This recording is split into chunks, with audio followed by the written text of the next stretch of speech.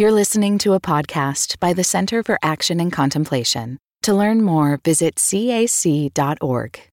Our desire is to honor and share the best parts of the Christian contemplative traditions, so that this collective wisdom might serve the flourishing of humanity, all beings, and all of creation. My name is Ben Kesey, and I lead the development team at the Center for Action and Contemplation. I want to thank all of you who are generous donors, giving freely and cheerfully to make this work possible.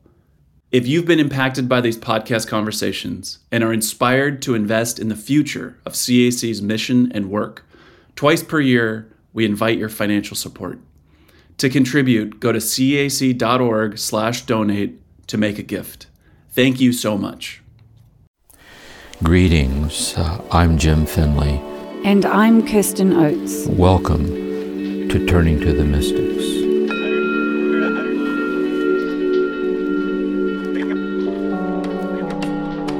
Welcome everyone to our dialogue about Session 4 with Jim Finley. Thanks for being here, Jim. Thank you. Good. Glad to be here. Yeah. Good. I have listened to that session a few times. It goes deep. Mm-hmm. Yeah, it does. I was struck by at one point where you talk about John of the Cross is trying to explain the unexplainable. Yeah.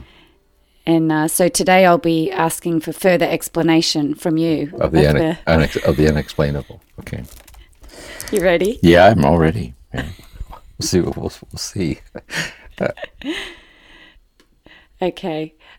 So Jim, we're still focusing on the active night. John of the Cross talks about an active night and a passive night, and we're still talking about the active night.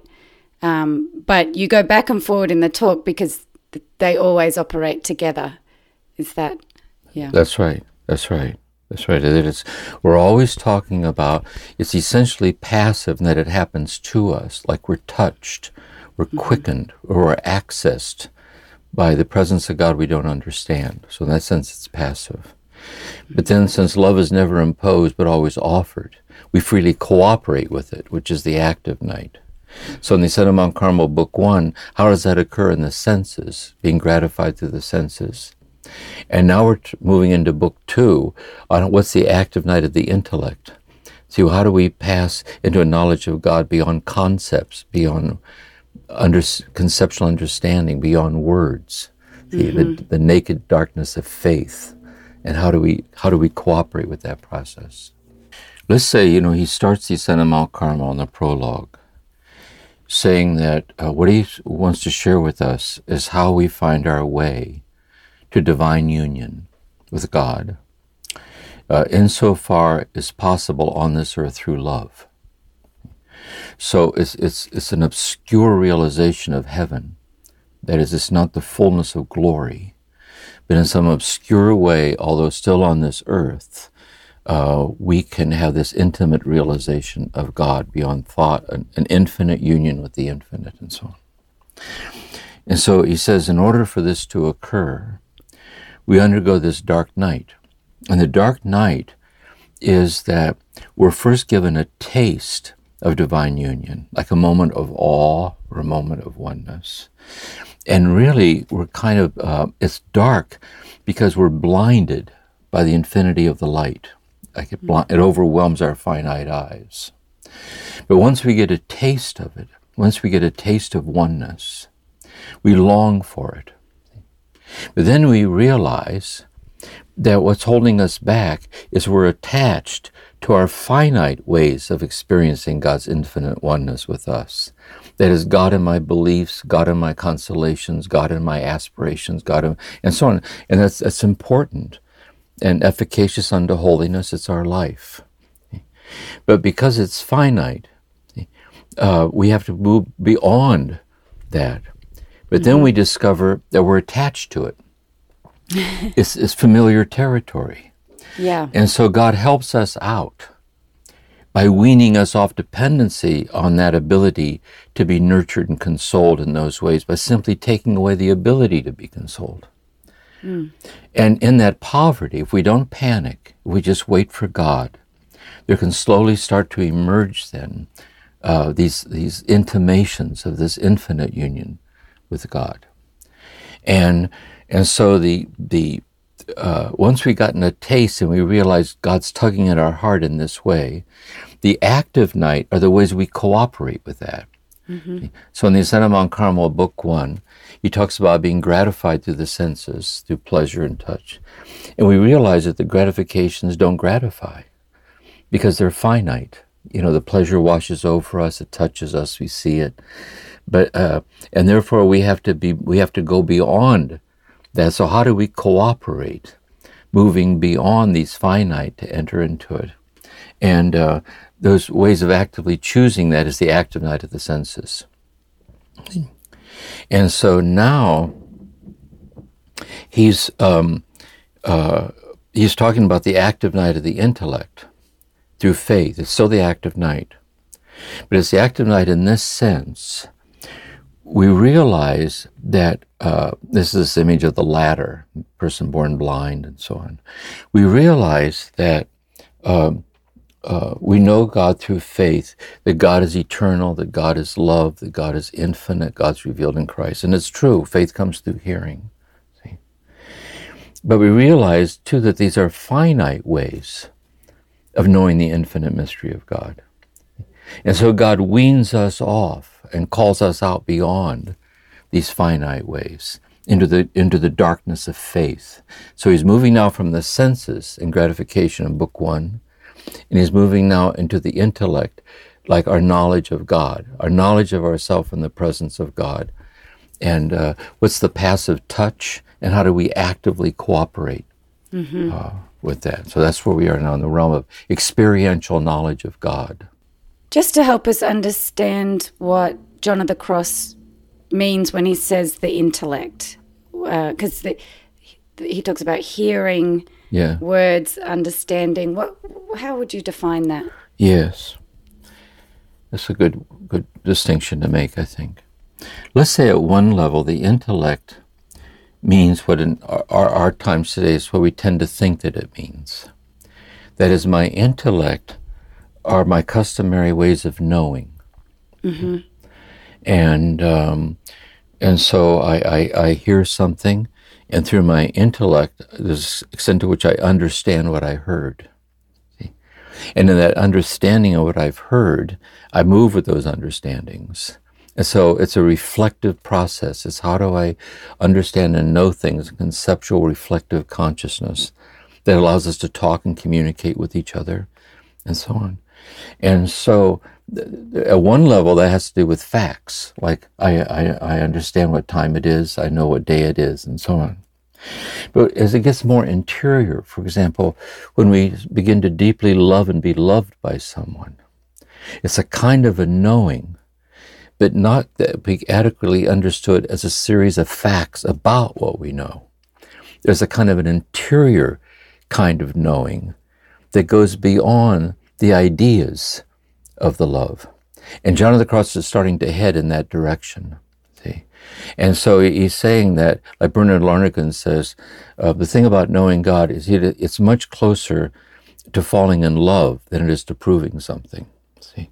So it's a heart knowledge, like intimately known. See? And having tasted the heart knowledge intimately known of a depth of love beyond which I can adequately find words for, he's leading us in that direction, that kind of interior knowing, which opens out upon God's infinite knowing of us. See, and we meet God in the depths of knowing, beyond thought, beyond words. But we start somewhere. So John of the Cross is using words. He's writing a book. But they're poetic words that keep pointing to and giving examples of these intimate modes of knowing that are more fulfilling. And he's trying to lead us down that path. Does our faith follow that path? So does our faith shift from this sense of faith through ideas into the deeper faith of what you're describing? Yeah, it starts this way. It's the distinction traditionally in the Christian tradition between belief and faith. So the creed. And so they say belief is the sign of faith. So I believe in God, the Father, Almighty Creator. All the teachings of Scripture and so on. Okay? And that's belief. But we're not saved by belief, we're saved by faith. See? And so the belief is an external sign through the words. Let's all stand and recite the creed. But the creed is a way of putting words to the faith knowledge of how we know God in our heart. It's like an obscure certainty in our heart that God is with us, that God loves us, that God guides us. And that's our faith. See? We learn to live by faith, this obscure certainty of God's oneness, and the creed expresses it. So we start somewhere. So we start with words. But then the words beg the question, see, what is that? How do I get down to the core of what the word just said? So one person says to another, I love you. The other person hears it and believes the person, I believe you. See? But how together can we find our way to experiencing what those words mean, that I love you? Otherwise, it's just words. See? Yeah. So he's saying what we're really thirsting for is this depth of communal faith, this deep heart knowledge that the words point to or invite. So how do we get beyond the words into the unitive mystery the words are about? Yes, that's really helpful. Thank you. And John of the Cross starts us off by using a ladder, or in the session you start us off by pointing to the way John of the Cross uses the ladder as an image of stepping through belief into faith. Is that? Yes. The image I use, because I'm quoting him, the beginning of the Ascent, and I talk about it as a waking dream, in which is the middle of the night, there's a full moon, and in this big, vast field, you see a ladder that goes from earth to heaven.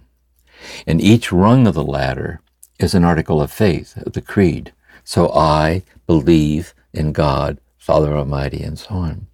And so we put our foot on the first rung. Who am I? How do I understand who I am in the presence of God? I believe in God. I have an understanding of God. And then so on, so on, so on. So when you go on and on and on, and you're way up there above the clouds holding on to the articles, it suddenly dawns on you that you don't know what any of those things mean. See? And that's where he gives the example of the person born blind. They would know through faith comes through hearing, so they would know through faith the color yellow exists.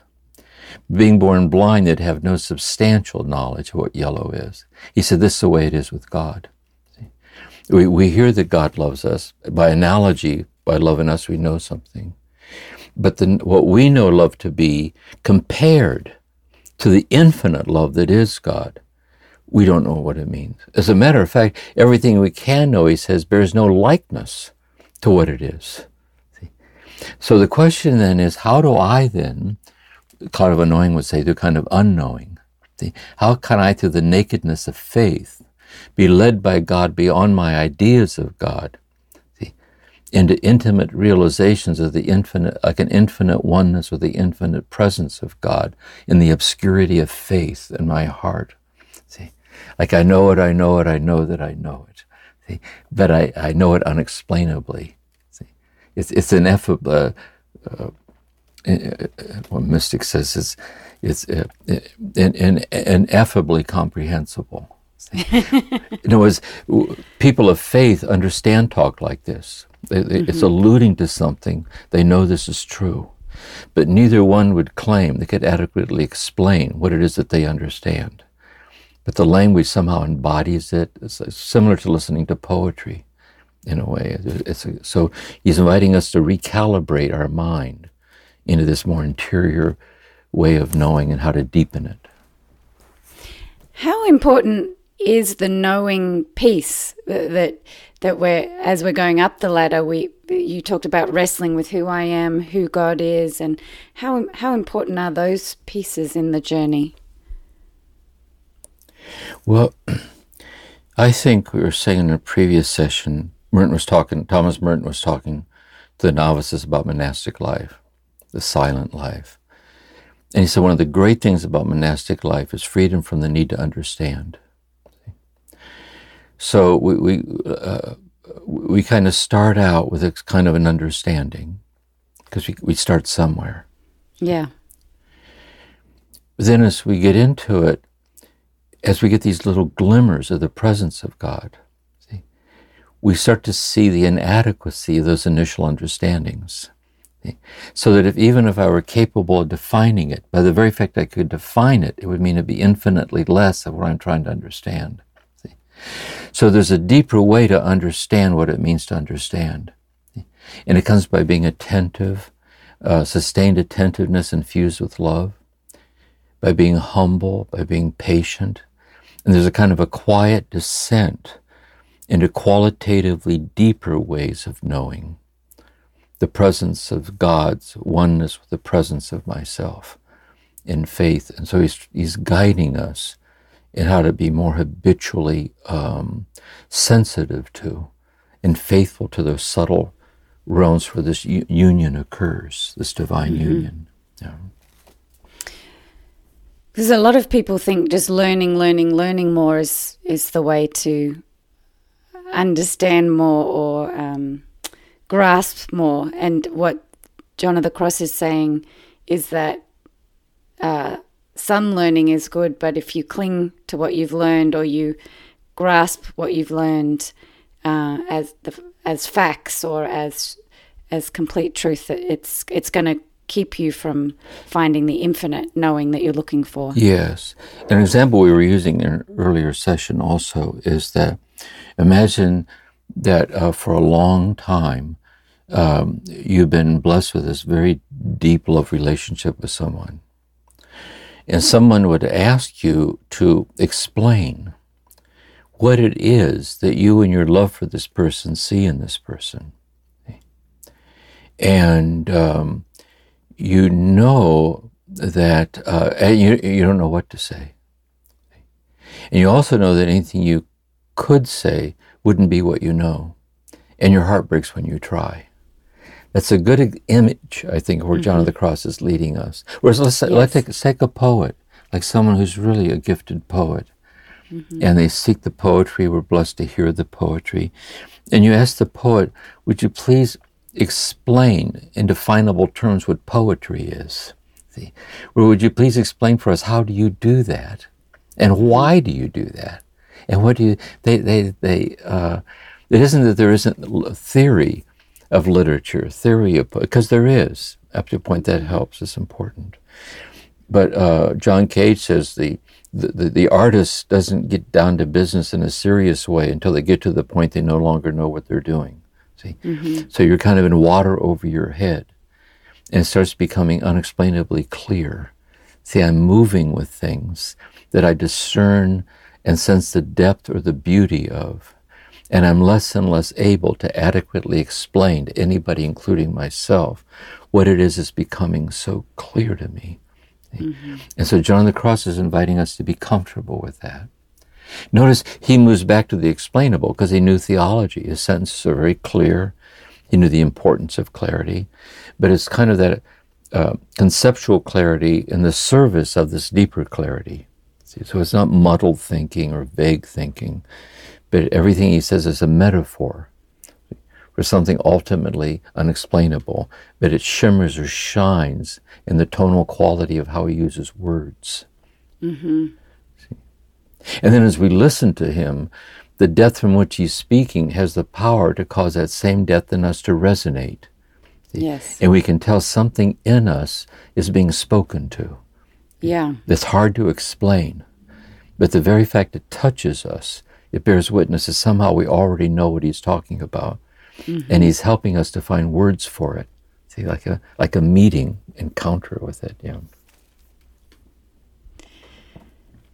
And then every now and then he will say something that kind of stops you with. It sounds a little harsh or a little like, I like this one where he says, "All the world's wisdom is ignorance in God's sight." Yeah.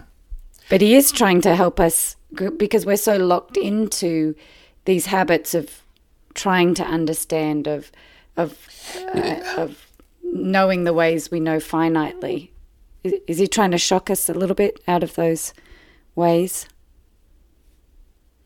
Yeah, I'm trying to think of an example of this. Let's say we're moving forward through our life and in some kind of strident way. Yeah, I'll give an example. I was once working in psychotherapy with an attorney. He was a very successful attorney. And he was very driven by it. And he had a massive heart attack. And he was hospitalized for a long time and was coming to see me. He was in for therapy. And he thought the heart attack saved his life. Because he serendipitously stumbled into something that he was running roughshod over. And it'd be precisely what can't be explained, what can't be attained. But without it, life makes no sense. And so I think John of the Cross is trying to help us to see. It's almost, he's really, in a way, trying to give us some poetic sense about what it's like to die and see God. So you spend the first 10 trillion years slack-jawed. You're just, it's like 10 years of silence because you're immersed and surrounded by this oceanic depth that from all eternity has been infinitely in love with you, and you're in that destiny. And then Gregory of Nyssa says, then just when you're starting to get a handle on it, God pulls a lever and it starts all over again. See? So it's a free fall. It's an abyss-like free fall into this bottomless abyss, welling up, and it touches you in a way that silences you. So you're not silent because you choose to be silent. It's the silence in which you're silenced. And yet you don't know what to say, and yet the very thing you don't know what to say is the very thing in some deep inner way that you know, where you know that the love knows you. And he's calling that faith. He's calling that faith. See, that makes sense. Yes. So he's really gently trying to shift our perspective into this more heartfelt. Yes. Yeah. Unearth definitions that we might not be conscious of to get to these deeper experiences. Yes. I put it this way too, and I want to just in the next talk too and talk about the dark night. Another way to put it to my mind is say any time, whether it be lovers in their marital union with each other, or a mother or father with their child, or an artist given over to the art, or the poet to poetry, the musician to music, or service to the community. What is it that is so accessed you that it's laid claim on your heart? And the only thing you can do is surrender yourself over to it as a mystery. And that living in that way, kind of obediential fidelity, to be unexplainably accessed by the unexplainable, see, that you seek to live by and walk in and breathe and so on. He's talking about that. It's like that is. It's like meeting him for spiritual direction. And you might take your notepad with you to take notes. You could talk with him, and you could ask questions and jot it down. But really, he'd be sitting with you in a way, you'd feel you're in the presence of someone with whom it was completely safe to try to express to him a desire you don't know how to find words for. And as you sincerely try, he would sense in the depth of your sincerity, he'd hear the question your heart is asking and doesn't know how to say, and he would meet you there. If that makes sense to put it that way. Yeah. And so I think his reading is that way too, or it's not a consumer mentality. It isn't that we get like a self-help book for would-be mystics. A 10-point plan, I think I got it. It's what it is. It's unexplainably drawing you to lean into it and surrender to it, that it might transform you into itself. And your simplicity, your sincerity, like that is this... it's like unexpectedly close. Yes. See? And I think that's the poetics of it, I think. Turning to the mystics, we'll continue in a moment.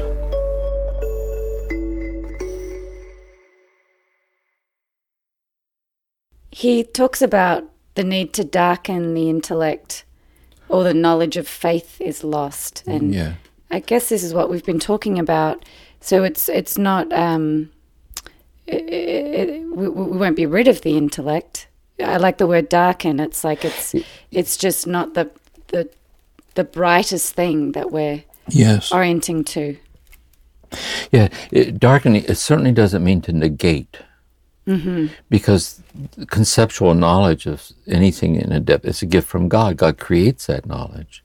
So to darken doesn't mean that, but John of the Cross says this, he said we should not cherish what we understand about God, but we should cherish what we don't understand. Because what we do understand is finite. See? What we don't understand is infinite. So we darken it, we don't negate it, but we hold it in abeyance. And we move beyond, it's no longer our base of operations. See? Like even this, like reading John of the Cross or Merton or these mystics, the longer you stay with it, the clearer it gets. You familiarize yourself with it. But the very familiarity of it is a constant call to the crest of the wave, where you take the internalized familiarity and you keep it in the background. See? For the see, Thomas Merton, you who sleep in my breast are not met with words, but within dispossession. See, you've dispossessed me of my ability to explain myself in your presence. And then when I've gotten used to being dispossessed, you've dispossessed my dispossession. See, you're constantly, serendipitously falling forward, so you can hold me and catch me in my ability to understand what's happening to me. And I'm learning to trust that.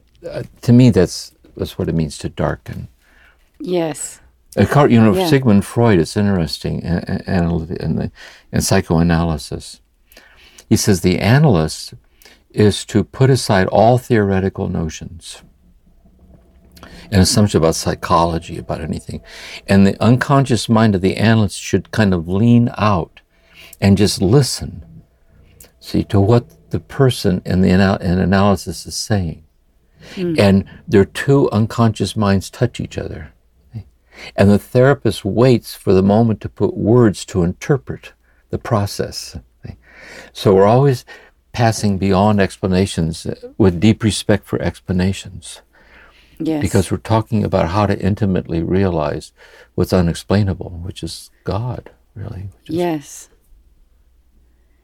That's really helpful, Jim. Thank you. Can you talk in a little bit more detail about the thimble in the ocean example that you gave? Yeah. You touched on it quite quickly, but it's a... Yes. I'd like to sit with the image a little longer. Yes. See, let's... Dan Walsh said in the monastery in metaphysics and medieval philosophy, he said we must pass beyond subjectivity. He said we must pass beyond objectivity, the factual. We must pass beyond subjectivity. We must find our way to trans-subjectivity, which is the interdivine life of God as Trinity in us. We're subsisting relations, subsisting in the subsisting relations. So what happens is that I kind of start out as if I'm the thimble. And here's the scriptures and here are the mystics.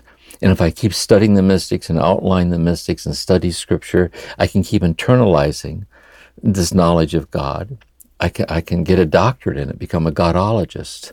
And it's real knowledge too. There's a history of these ideas. It's like this.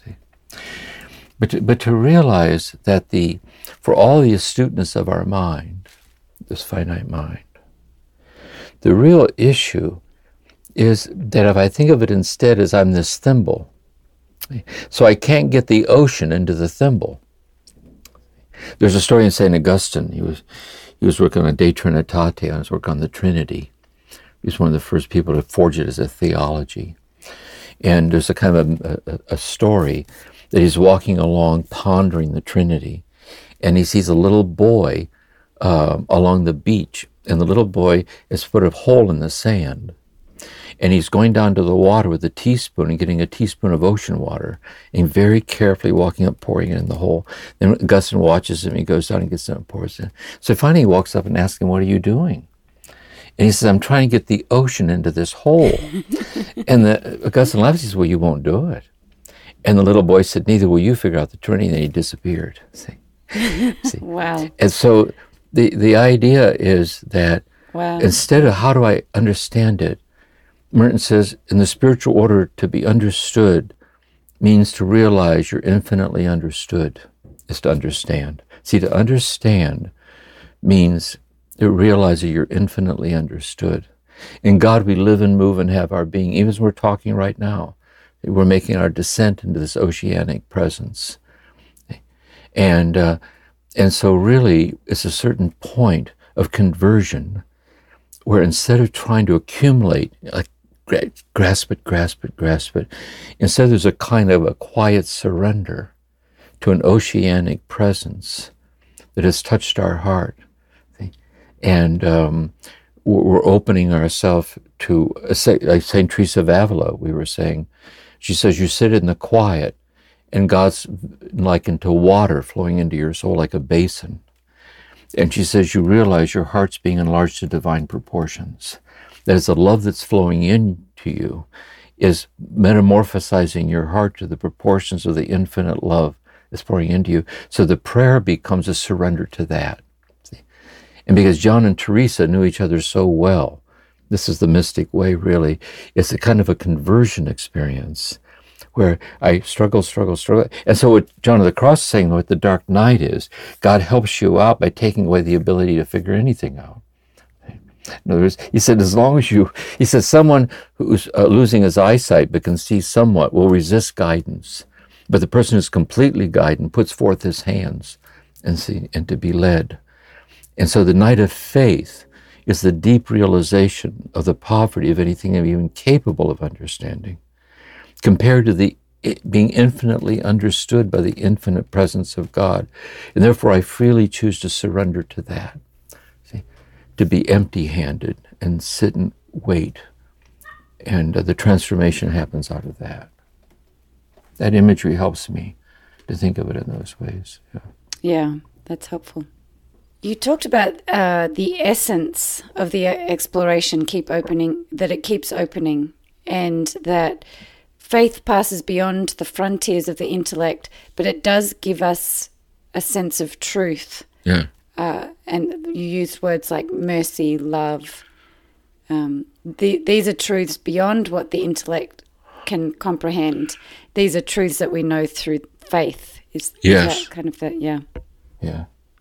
So, for example, we were starting the series out on John of the Cross, and he was in prison and taken out and being whipped and all this stuff. And he really kind of felt lost.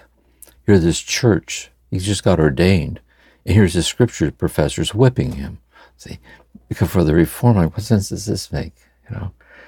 And in that lost state, the poetry started flowing out. See.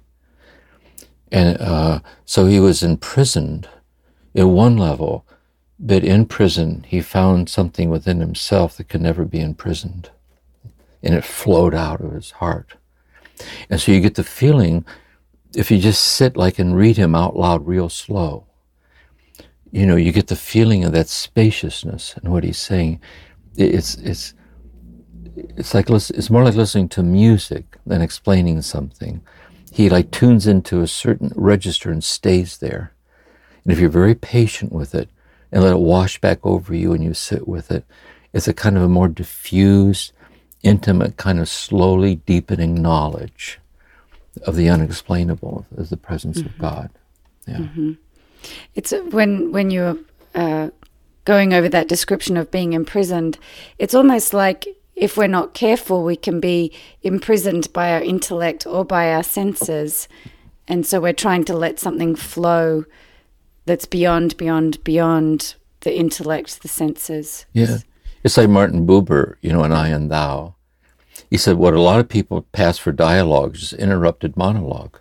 You're waiting for the other person to finish, or you can keep making your point. And when you hear people arguing with each other, it keeps heating up. They don't even hear each other at all. They keep cutting each other off. So the depth of dialogue is a mutual willingness to change. And so we're in a kind of a dialogue with God. And really when I say it's freedom from ideological living, see, it's freedom from closure in any system or any set of answers or any set of, it's like that. Well, that's really helpful. So it's freedom from any sense of closure, of any end point to what we could know, how much we could love, how much we could understand.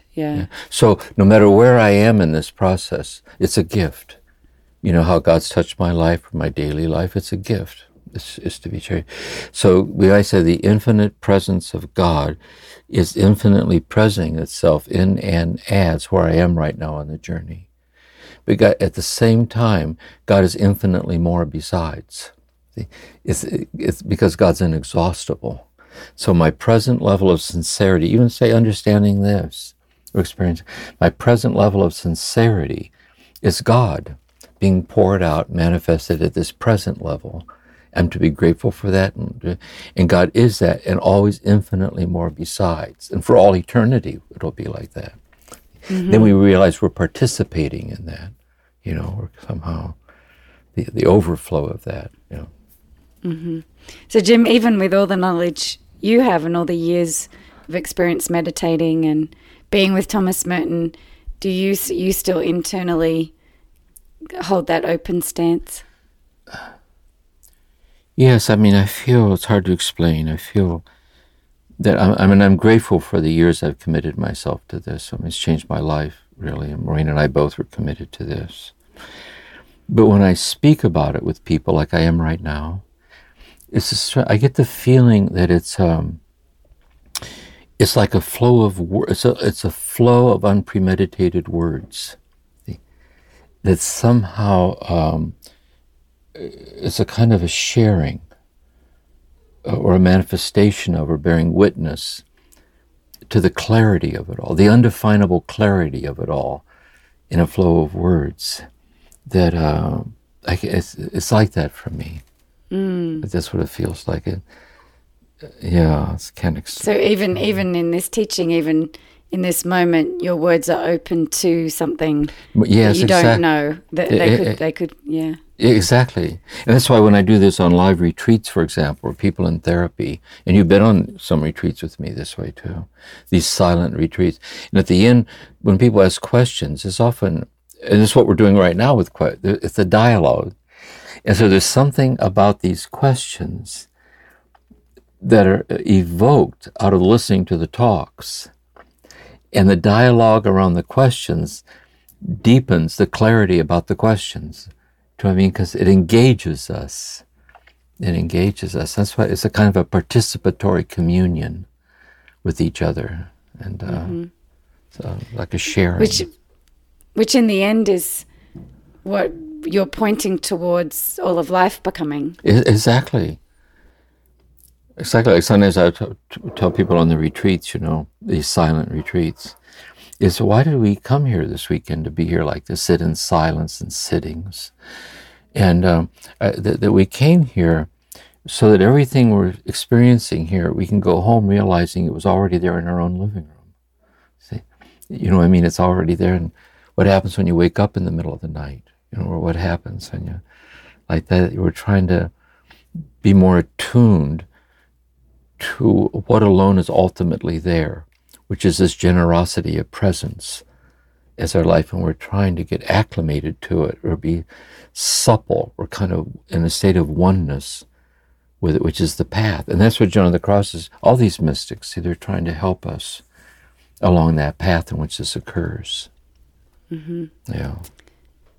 You said something very provocative at the end, towards the end of the session, around can I learn to join God in God's understanding of me, who God understands me to be, and then you deepened it and said, can I join God helping me to understand God's way of understanding God? Yeah. Is that the sense of the active, what we're trying to do actively is to join God helping me to understand? That's right. So let's say the first level is what I realize is that what matters the most really isn't who my father understood me to be, or my mother understood me to be, or my brother, or my sister, or my pastor, or my boss. The deepest level isn't who I understand me to be. The deepest level is, who does God understand me to be? Because poetically, from all eternity, see, God the Father, God His Mother, God His origin, is eternally contemplating me in Christ the Word, hidden with Christ in God forever. He, which is the unborn me that never began, because God never has not known who I am and called to be. This is the unborn me. And the me that was never born is the me that will never die. And since everything in God is God, this is the divinity of me. So how, by divesting myself and moving out beyond the frontiers of thought, the frontiers of how can I start joining God and who God knows me to be, which is liberation, it's enlightenment or mystical, whatever the metaphor is. But then I say, if I join God and who God knows me to be, it goes further, because who God knows me to be is who I'm called by God to be in sharing who God knows God to be. See? And how can I learn to know God with God's own knowledge of God, which is Christ? And how can I learn to love God with God's love of God, which is the Holy Spirit? So this is the divinity of me, which is our destiny. See, this infinite generosity that creates us to completely share itself with us unexplainably as destiny. And that's the path. I mean, that's where all this is headed, and like that. Then I think also, you then realize in these incremental realizations of that infinite presence is infinitely present itself in and as your present degree of realizing it. See? So to intimately realize where you are right now. It's like a certain moment with the beloved or with a child or a sunset. There's a certain moment of amazement as something that's somehow already unexplainably present, in and as your presence. It isn't like, I hope I get there in time before the buzzer goes off. I don't know if I ever figured this out. But the very sincerity of your desire to this is itself infinite love, incarnating itself as your desire to realize this.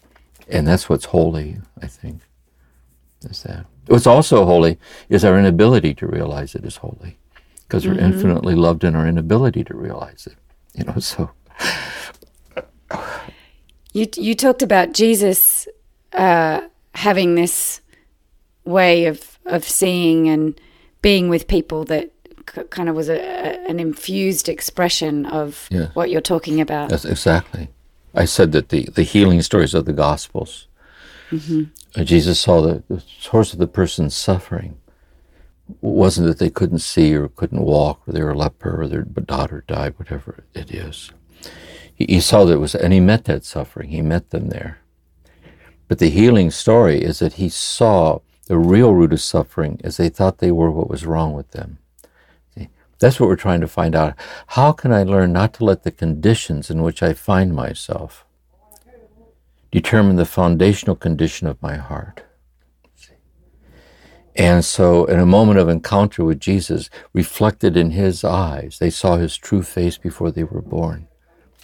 And so that's the true miracle. See, that's the true miracle. And so he said, in some way, we've all had a taste of that. We've all had a taste of wonder. Taste is something, but it's elusive. See? So John of the Cross says, what is the path where we can be habituated in it? In the ground of our body, the ground of our mind. And this is the path he's marking out for us. Yeah. I'm curious what you think about Jesus if he had a dark night the way John of the Cross describes. He did, but he freely chose to enter it in the crucifixion. My God, why hast thou forsaken me? See, we lose our faith. We get so overwhelmed. We lose, and he freely chose to be so overwhelmed he lost God, which means that God is unexplainably present in our lost hour because he became that. And then he handed himself over to the God he could no longer find. Into your hands I commend my spirit. See? And so he did that. He joined us. And this is when I do deep trauma work with people, too. This is in deep AA recovery work also. In a moment, precisely because it got so dark. See, the light shines in the darkness, and the darkness grasp it not. Precisely because it got so dark, the gentle light shining within it revealed itself to us like that. And as that light leads us out of the darkness, we come out, realize something was given to us there. Just when everything was lost, that which can never be lost found me. And I think that happens a lot, really, for all of us in different ways. Yeah. I can hear the constructions around you again. Well, I haven't got too many more questions, but just going back to that image of Jesus with the other, and that sense, you talked about, it was so helpful for me when you said we can't see the love between ourselves and the other, even though we have faith that it's there, and we can't see the way the person interiorly loves us. We can't see what's going on inside of them, but we can feel that it's there.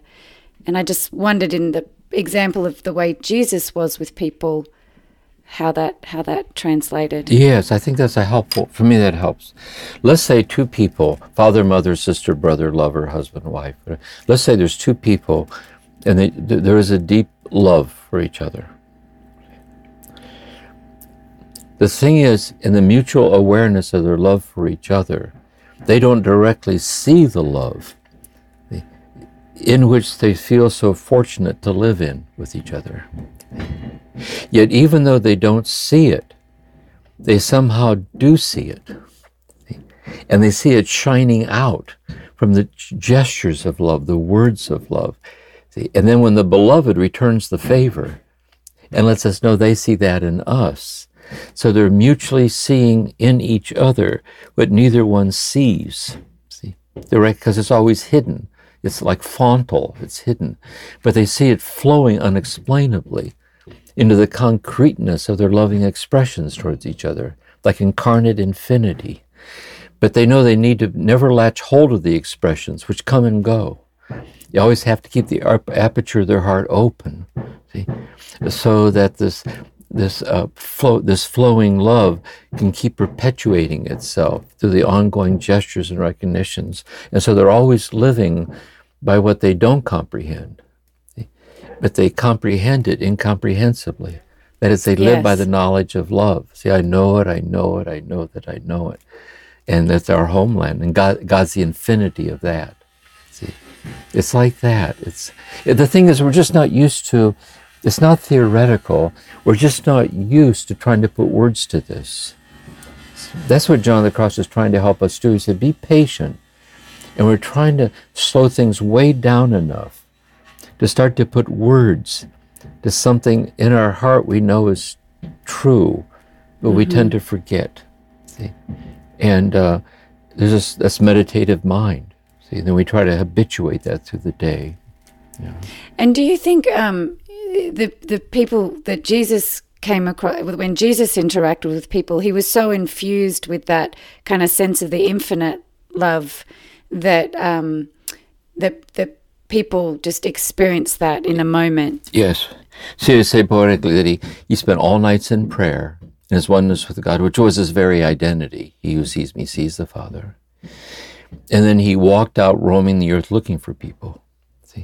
Looking for suffering. And he saw the root of suffering is a traumatized capacity to live in what we're talking about. And then I think who these saints are, like John of the Cross, is that when I was with Merton, it can change your life to be in the presence of a holy person.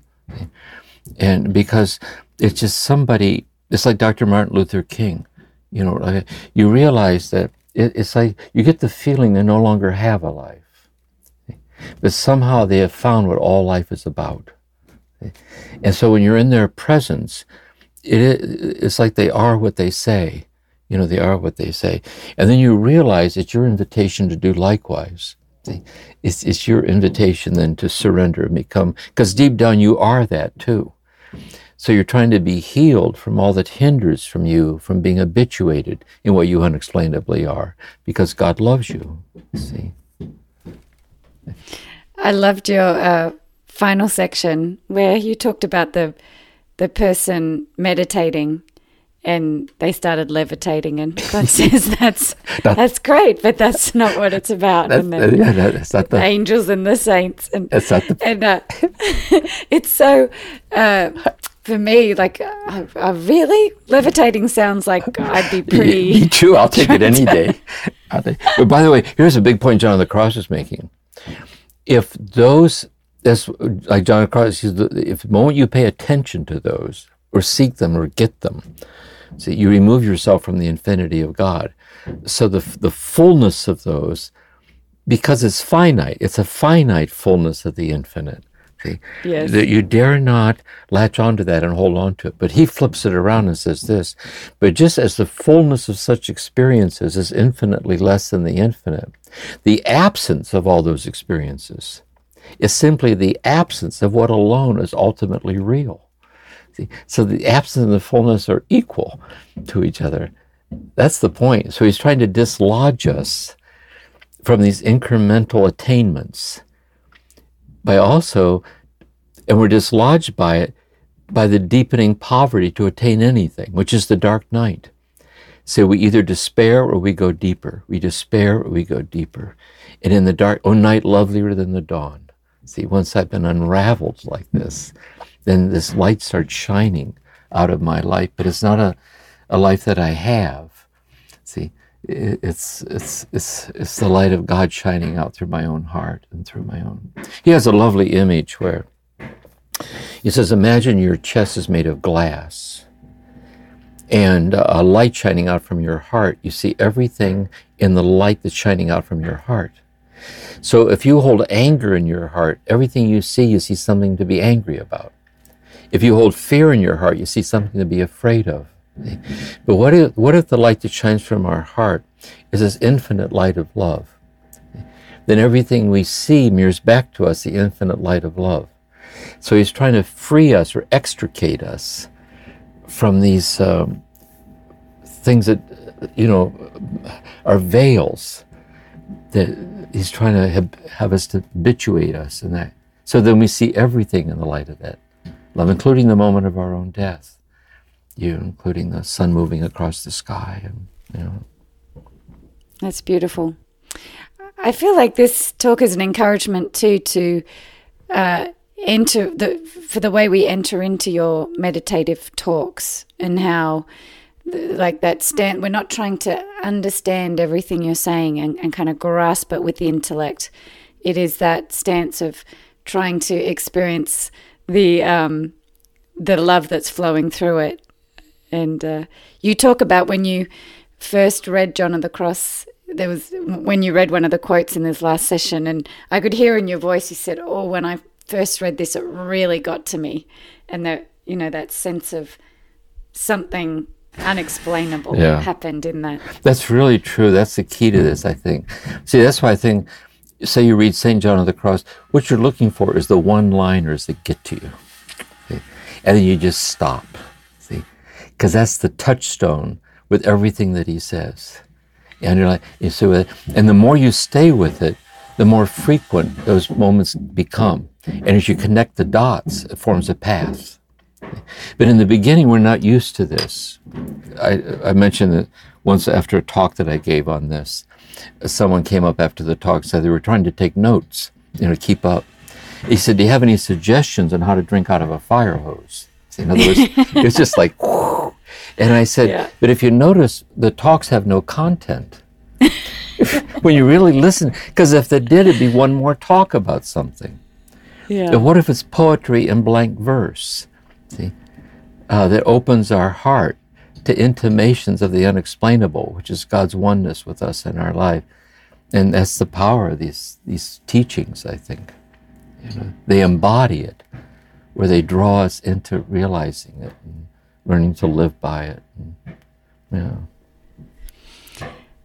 Just a note to end on, I was encouraged. There was a moment where you said, and we'll never ever get there to the full understanding of the infinite, but we can pause right now and ask God to help us see that God's infinitely in love with us as we're speaking here right now. Yes, that we won't live long enough to figure this out.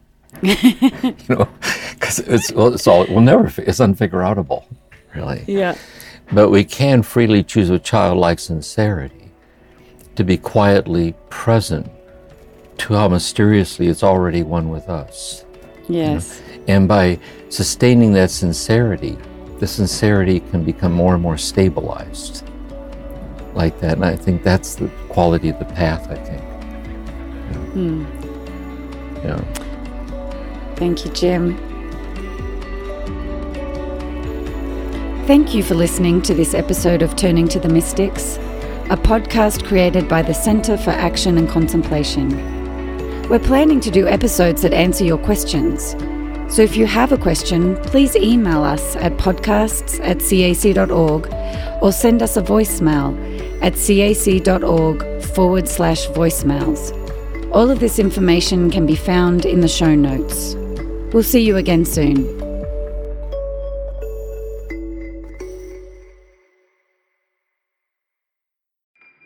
Do you feel called to walk a more contemplative path? The Center for Action and Contemplation is an educational nonprofit supporting the journey of inner transformation. Our programs and resources will help grow your consciousness, deepen your prayer practice, and strengthen your compassionate engagement with the world. Learn more about our resources, such as publications, podcasts, email series, and events at www.cac.org.